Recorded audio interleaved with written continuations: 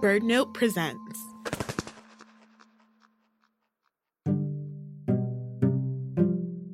From BirdNote, this is Bring Birds Back. I'm Tanaja Hamilton. I'll be honest, I am not a big Twitch person. I think of the website, twitch.tv, where you can live stream video to your audience, as being for hardcore gamers, and that is just not me. But I did recently learn about someone using the service in a bit of an unusual way. Maya Higa, founder of the Alveus Sanctuary.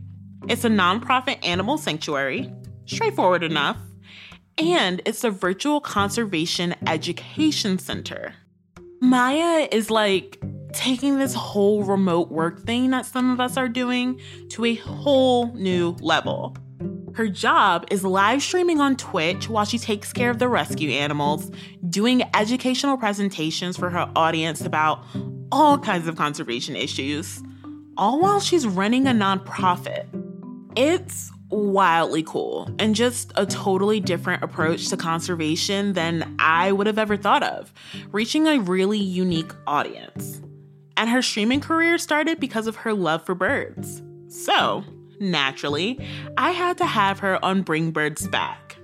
This episode, Maya's taking us through her first conservation livestream experience rehabbing a red-tailed hawk, starting her own nonprofit, building an animal sanctuary, and creating a virtual community that supports birds and other animals in real life.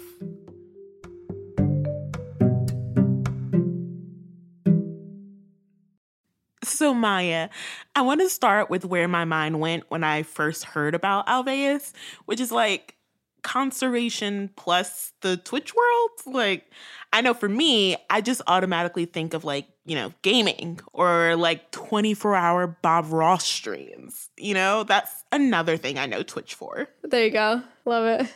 Is it still that way for you where it's like, oh, I'm doing something like that a lot of people don't do and I'm breaking new ground? Yeah, it's definitely different. Twitch is still a lot of video games, but there's also cooking and art and singing and lots of other stuff on that platform nowadays. But I'm a part of a very small community that does anything related to wildlife and especially conservation education. So it's an interesting intersection, but it's been a really cool one. Yeah. So I know that all this kind of begins with your time at zoos, and that's kind of how you became obsessed with birds. Is that true? Can you tell me a little bit about that? Yeah, so I did grow up on a farm, a small farm, and then when I went to school for agriculture, was going to do sustainability in the livestock industry, and then I got an internship and started volunteering at a couple zoos in Central Coast, California. And the first zoo that I got an internship at had this big bird of prey yard, and I had never really had an interest in birds prior to that, but through taking care of them and training them and doing education programs with them, I really fell in love with birds at that zoo. I got my falconry license through that zoo and rehabilitated my first bird at the end of my internship at that zoo. So fell in love with birds that way for sure, and particularly birds of prey are like my thing. So when you were there and you were kind of doing that work, it was centered around conservation outreach, right? Just what does that mean? Like, paint a picture for me. Yeah, so most zoos have an education program of some kind, and most of those programs revolve around educational ambassadors. So they have species in captivity that are non-releasable that are meant to be ambassadors for their wild counterparts. So we'll take those animals out to schools and special events and birthday party and whatever, wherever people want to meet animals and learn about them, and do educational programs for those groups of people. So when I was working at the zoo, I was a conservation education and outreach intern. So we would load up animals in a van and take them out to programs like that and then teach people about them. Went to the Mid-State Fair, taught people about them. I mean, to me, that kind of seems like the best job ever. Was it as fun as it seems? Like it feels like spread your enjoyment and your natural kind of predilection towards animals to other people and get to watch them learn and enjoy it? Yeah, the absolute coolest, for sure. It was something that I fell in love with really fast because I had never worked with exotics before working at those zoos. But once I started that outreach and I saw people get excited about these animals, and it's so important for people to see the animals, to have a connection to them. And yeah, seeing all that, especially in kids, was really special for me. It's like the coolest job ever. I do miss going out to places because my current job it's all done virtually. So I never see people anymore and I don't take my animals anywhere. So it's different, but both good. You hadn't had necessarily a big interest in birds beforehand. You got to the zoo, especially the birds of prey, really caught your eye. What stood out about them particularly that was like, oh yeah, like I want to get my falconry license and I want to do more work with them? That's a good question. It wasn't just that I wasn't super into birds growing up. It was like I had no interest in them. I was just mammals. Like I was like, I don't care about birds at all. I remember there being a really distinct feeling the first time I caught a bird on my glove. We were flying this red-tailed hawk, and when the bird flies up to your glove, it just never gets old. It's just such a cool feeling, and they're so stoic, and the way that they present themselves and the way that they are. And I think there's also something really humbling about working with birds of prey because dogs and cats sometimes, are super affectionate and really like people and want to be around you. And these birds of prey really don't care about you, but to love something so much and so deeply, and for them to just be like, it was also really interesting and not an experience I'd had with animals because I'd grown up with domestics all my life. So I think that also drew me in a weird way. You mentioned red-tailed hawks, and I know that rehabbing a red-tail was pretty central to your bird journey, yeah? Yeah, my first deep experience with a bird of prey was this red-tailed hawk named Bean, who was brought into the zoo I worked at. He was super emaciated. He was just found laying by a fence kind of thing. I don't know if it's that he got some sort of minor injury or he just couldn't figure out how to hunt for himself at that age. But I got my license to rehabilitate him. So I tube fed him for the first few nights and started flying him and got him to fly, like 10 feet, 20 feet, 50 feet. Got him to hunt on his own again and then did this big release thing. And it was pretty crazy, pretty wild experience, but really, really special. That's really cool. What was it like taking care of Bean? And are there any special moments that stuck out with you? It's a really interesting balance with rehab of not just birds, all wildlife, in that he got a lot better. He got a lot less stressed when I was working with him and flying him, and he trusted me a little more. He wanted to come to my glove. He was into training sessions and stuff like that towards the end. But it's also a fine balance that you have to do with birds that you're going to be releasing or wildlife you're going to be releasing, because you don't want them to really like you, because they are wild animals. And so at the end of the day, if by the time you release them, they leave and they want nothing to do with you, then you've done a really good job. He was a wild bird by the time I released him. So that was really rewarding, but also confusing, right? Because you love him so much and it's like, he doesn't care. A lot of emotions. Yeah. And then Bean was also a pretty big part of your story as a streamer, right? Yeah. I started originally doing singing streams, just a little, my guitar on my bed kind of thing. But I was a falconer at the time. And so I told people that I had a bird and they're like, you don't have a hawk in your backyard. And I was like, I do. So I brought him out. Should I get him? Do you guys want to meet him? The hawk?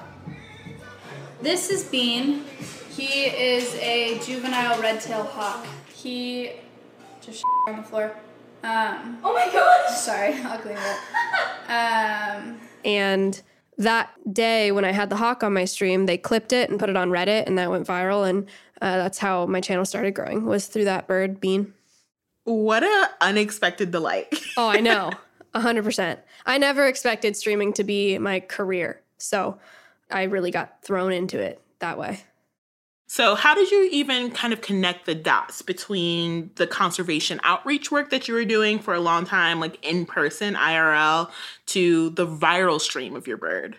Yeah, so I did a lot of that rehabilitation process with Bean on my stream.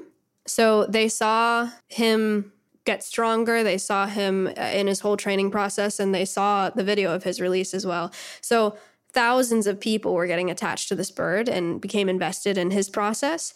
And it was a similar feeling to when I was going to classrooms and teaching kids, and they were all really excited and they really liked this particular animal that they met. And so I realized that Twitch was a way for me to teach people and do conservation outreach without having to load animals up in a van and take them places, because that's a pain and it can be really stressful for the animals sometimes.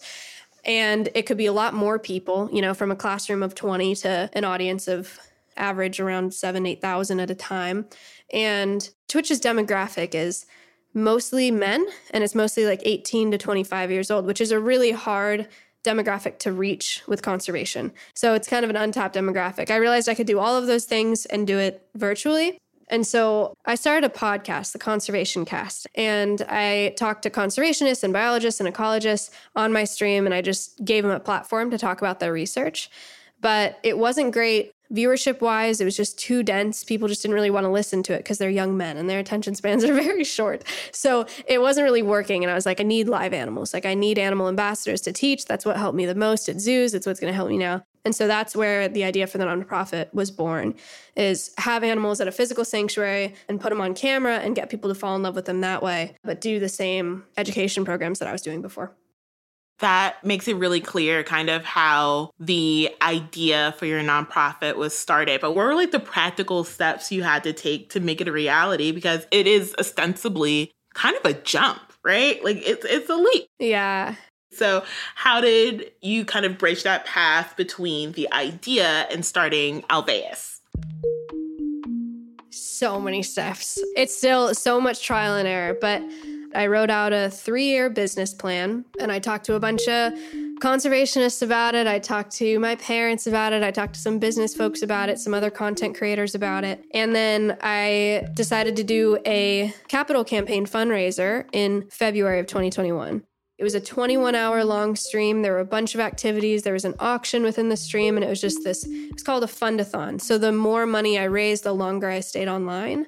And I had a goal of shaving my head at $500,000, which I did not think we would reach because I wouldn't put that goal if I thought we were going to hit that much money because I had to shave my head. But we raised $572,000 in 21 hours. So that's what got it going. And when we hit that goal, I shaved my head live on stream.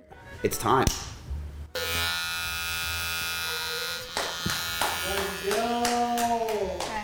This will look really good, Maya. This will look so good when it's done. Trust me. They won't see it, but this is how much my hair's grown in the past year and a half. Yeah, you got a head of hair now. Yeah, it grew fast, but that's where it started. And then I bought 15 acres out in Central Texas. I started asking around at zoos that I already knew, asking if they had animals that they were either willing to part with or needed to part with or overstock. I asked rehab centers if they had animals that needed to be rehomed, that were non-releasable. And I started collecting some ambassadors. I made a trip to California, came back with 4 parrots, a chicken, a chinchilla, 2 snakes, and a bullfrog, and an emu, a baby emu. Built all the enclosures out on my 15 acres, and we've just kind of kept adding ambassadors here and there. I hired a couple full-time employees. I have a part-time employee that are keepers, animal trainers, help me with tech, help me with permitting, stuff like that. And there's just like a lot of things that have gone into it, but it's kind of felt like Planet Zoo, but way more complex. You know, we're just like putting enclosures everywhere and filling them up with animals and doing our best. So, yes, I understand. When I said that question, I was like, there's a big gap between doing it. But wow, like you were not kidding. So much had to happen for you to get to where you are now. Like what hard, like incredible, but like worthy work. And I'm sure it's a sense of fulfillment because you seem like you are living your best life and like living your purpose. Even though I'm sure it's hard. I'm sure you have hard days, but still. Yeah, absolutely. It's the dream. It's very cool. You know what kind of strikes me as I'm listening to you talk is, you know, the world of science can feel very gatekeepy, right? And I'm listening to how much of what you've done has been self-started, has been kind of funded and resourced by community. And it seems like a really inclusive experience of people who potentially would have never gotten this experience before. Like, how does that make you feel? Yeah, it's very cool.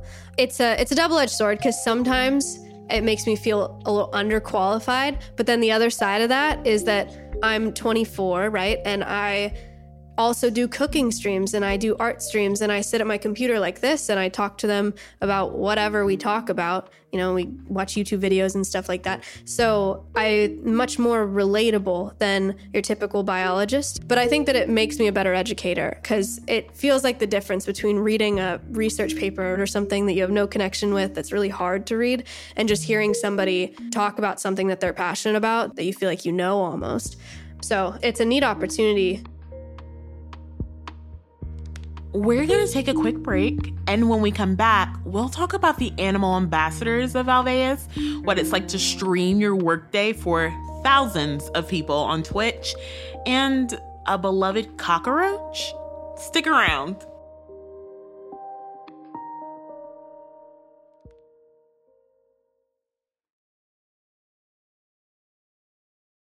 And we're back. So, Maya, I know you've kind of described Alveus as a wildlife sanctuary and a virtual conservation education center.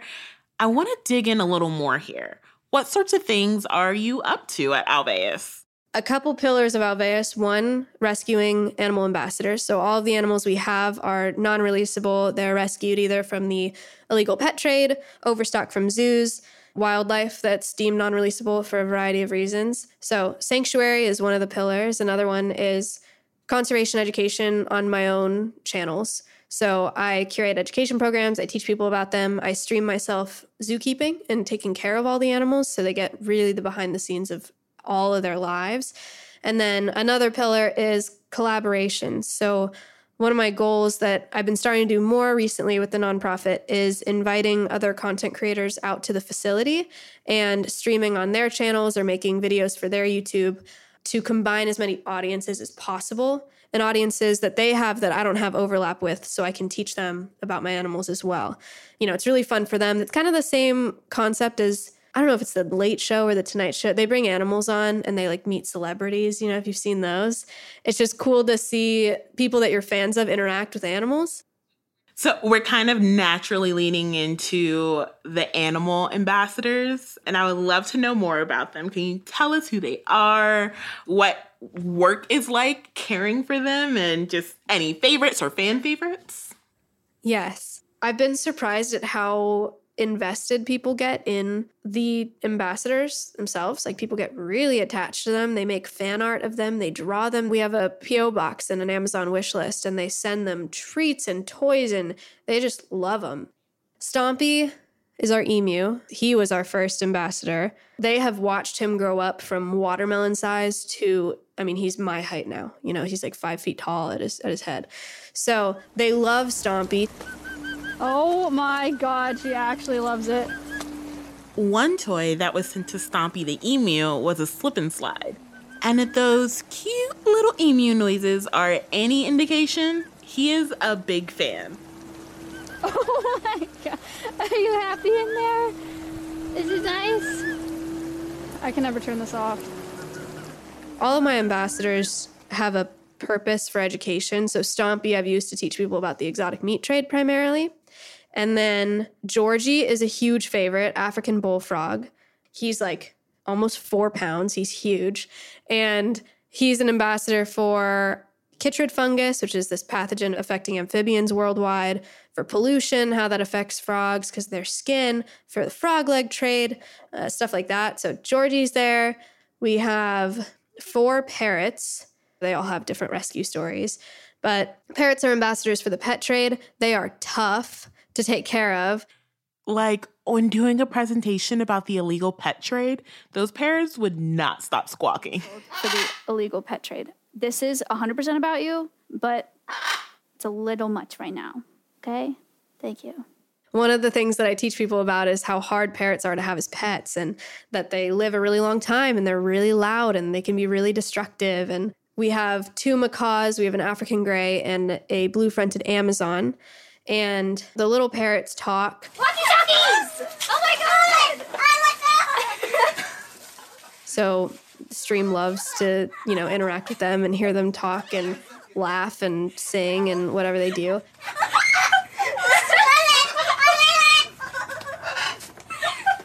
They're probably the most work out of the ambassadors we have. They need the most enrichment and the most time.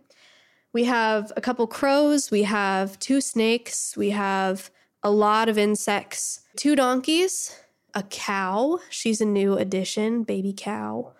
Chinchillas. I did a whole presentation on chinchillas today about the fur trade. And that might be it. And chickens.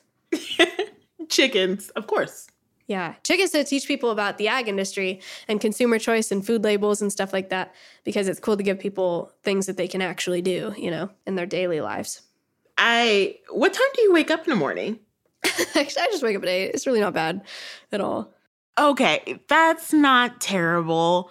I'm just like, how do you, that seems like so much work. How do you have time to take care of all of your ambassadors? I have a animal care coordinator who lives on site, so she's always there. And then I have a animal husbandry and training program manager. She's full-time, and so she's taking care of all the animals every day. So I have a lot of help out there, which is really nice. It's definitely not just me out there shoveling poop and changing waters every day. They help me a lot. Okay, so that seems a lot more doable. Still hard, but doable. So what are the Alveus streams like? I would love to have some examples of just some more things of like what you show people. So I'm hearing you talk about all the kind of presentations kind of you give people on like the different traits and things like that. What are those like? And I'm really curious about the impact that you hope to have on folks. Yeah. I do a series called Animal Quest, and I spotlight different species that we have at Alveus. So today it was chinchillas, and I make a presentation and I talk about the fur trade and their natural history and the history of chinchillas and humans and their wild counterparts and what they eat and just everything chinchilla. And I have the chinchillas with me during the presentation, so they get to see them run around and stuff like that. There's a recommendation section on each Animal Quest of like, what can you do to help protect this animal, even if you're living in the U.S. and it's an animal from Africa, I've done Animal Quest episodes for lots of our animals now, the emus, the donkeys, the frog, the snakes, etc. Those are once a month. Once a week, I do a keeping stream, which is start in the morning on Saturday. I go out, I check on all the animals, I change all their waters, I feed all of them, I do all my diet prep, I do my enrichment prep on stream. We do some training sessions sometimes on those streams, feed the frog on the stream, feed the snakes on the stream, stuff like that. So they get to see all the parts of the care that goes into those animals. I think it's really important that people feel like they have a connection to these ambassadors, because then when they think of their wild counterparts, if they think of an emu, I'd like to think most of my viewers, if they see an emu somewhere, they're going to think of Stompy, because there's just that connection there, And there's that conservation quote that people protect what they love what they understand, and they understand what they're taught, right? So my role in conservation is the teaching part and putting them on that path, and then getting them to the point, or hoping that they get to the point where they'll want to protect those animals as well. So these streams, some of them are just full work days, ranging from animal care to cleaning to building out an enclosure. And is it hard being on camera so much? It feels like it might get real tiring after a bit. Yeah, it's exhausting. Some of my colleagues, I'm friends with a lot of streamers, and some of them just thrive. They're on stream 8 hours a day, every day. They don't take days off. I don't know. I think I'm an introvert, so when I'm on stream afterwards, I'm just exhausted, because you're not just like hanging out and working like you normally would on stream. You're talking to a chat the whole time and trying to entertain them, and so yeah, it's exhausting. But I consider myself a part-time streamer because I only stream 3 or 4 days a week, so it's not so bad. And that, to me, I just kind of did like a double take, because I'm like, that don't seem like part-time to me, but I too, like you, fall into like the introvert corner. And so I'm like, that's so much time to like be on camera and sharing your life with people. It's a lot. It is a lot. But I do get energy from conservation education. Like, I get really stoked when I'm teaching people about animals. So that helps. I'd love to hear, what's something you're really proud of from this first year or so of running Alveus? Is there any impact you've seen there, or a moment that really surprised you? I'm really proud of the invertebrate program that we're building. We have a colony of Madagascar hissing cockroaches, and when I first introduced them, everyone was like, kill it with fire, ew, like burn it, squish it, I hate it. And over time, they've grown to like them. They've named some of those roaches, and I had to euthanize one of the roaches a few weeks ago because she was really slowing down, and they were all so sad about it. You know, they were like, oh my gosh, no, Barbara. Like, they named her Barbara. And Barbara. it was just such a shift. And I'm so excited to see it with our other insects because I have isopods as well, and I have a vinegaroon. Words that I've literally never heard before. Okay, so like roly-polies and... Okay, yes, talk to me in my language. I got you. Yeah. A vinegaroon it's an arachnid, so like a scorpion spider. You know, people still have some adverse reactions to those bugs, but I'm really excited to kind of help shift that. That's real dope. And then also, we're a nonprofit, and so far, we've been completely funded by this online community. And it's a pretty big operation, and we have some pretty spectacular enclosures for these animals. Like, their welfare is anything that I ever dreamed of in being a zookeeper, you know, and it's all funded by the community. So they've been super generous. They love it. Awesome. Well, thank you so much for your time, Maya. This has been really illuminating. I feel like every episode I'm like, I want to come visit, but no, I actually want to come visit. So if that's on the table, you should. Yeah, come around for sure. That'd be sick. That'd be really great.